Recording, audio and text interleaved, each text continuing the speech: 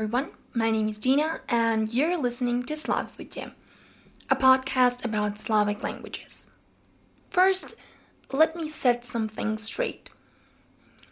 I want to thank you all who supported me through Patreon and buymeacoffee.com. If you haven't done that yet but would like to contribute, please follow the links in the show notes. This month's bonus episode was an interview with Professor Pavle Jurman, where she talks about Slovene among younger generations. Second of all, I know I said the episodes will be more frequent. However, I might have failed to do that, so my apologies. I love doing this podcast, but at the same time, the motivation is not always on its peak, so I ask for you to understand. Okay. Let's jump to the last small Slavic language I am going to cover in this series, Rižan.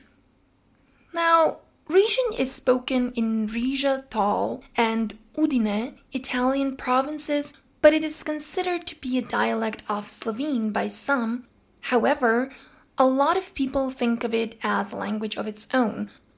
So, why is this even considered a Slavic language, and what's the catch? Rižan is spoken by around 1,400 to 3,000 people today, and it is highly influenced by Italian. Therefore, if you don't know the historical background of it, you might as well think of it as some Italian dialect. But it's not. The ancestors of today's inhabitants of Riga and Udine came to Republic of Venice around 8th century.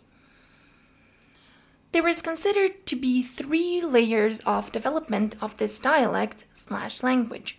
First of them is influenced by the contact that it kept with Slovene literal and Carinthian dialects. More on that in the episode number 3. It developed along with other Slovene dialects until 14th century. Then, when the German and Friulian speakers colonized that area, the connection between Rižan and other Slovene dialects was lost. The last layer are the innovations that came into Rižan and are not present in any Slovene dialect. So Rižan is not as simple as it looks like. According to some sources, it has 3 to 4 dialects that can be found laying pretty close to each other, but being, different. Let's jump to some main characteristics of Rižan. After nasal consonants, them being and in Slovene, the sound O turns into U.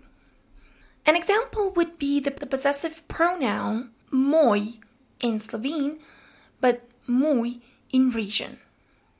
The sound G also went through some changes in some dialects. It went to h, and finally non-existent. The example for that would be the word for voice. In Bila dialect, it is glas. In Osojane, hlas. Niva, hlas. And Solbica, las. Rižan also has a prefix v, same as in Russian, for example, while in Slovene it is iz. Another interesting thing about Rižan is that, along with Bulgarian and Macedonian, it is building definitive and indefinitive article. So the definitive article is built with the suffix te and indefinitive article with the suffix din. Now let's take a closer look at some of the sounds that are specific for Rižan. We have A with 2 dots, which is somewhere between A and E, then E with 2 dots, I with 2 dots, and O with 2 dots, which all lie somewhere around wide E, with the tongue strongly blocking the ear at I with 2 dots, while the lips are rounded at O with 2 dots. The next one is U with 2 dots, which is close to German Ü in my head. So we have Judi, people. Then there is a G with an apostrophe above it, and it is pronounced as y. So yo is I, while G with a hat above it sounds like J. So it's Januar, January. W represents the sound R, so ratit, to come back. And C with an accent above it is pronounced as ch, as in nuch, night. There are a lot of hints that suggest that this is indeed a Slavic language.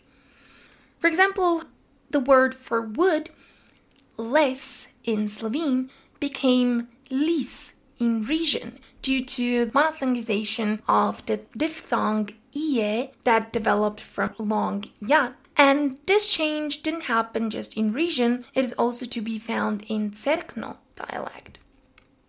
Although it is considered by some as a dialect of Slovene, the people in Riga often do not feel like they're Slovenians.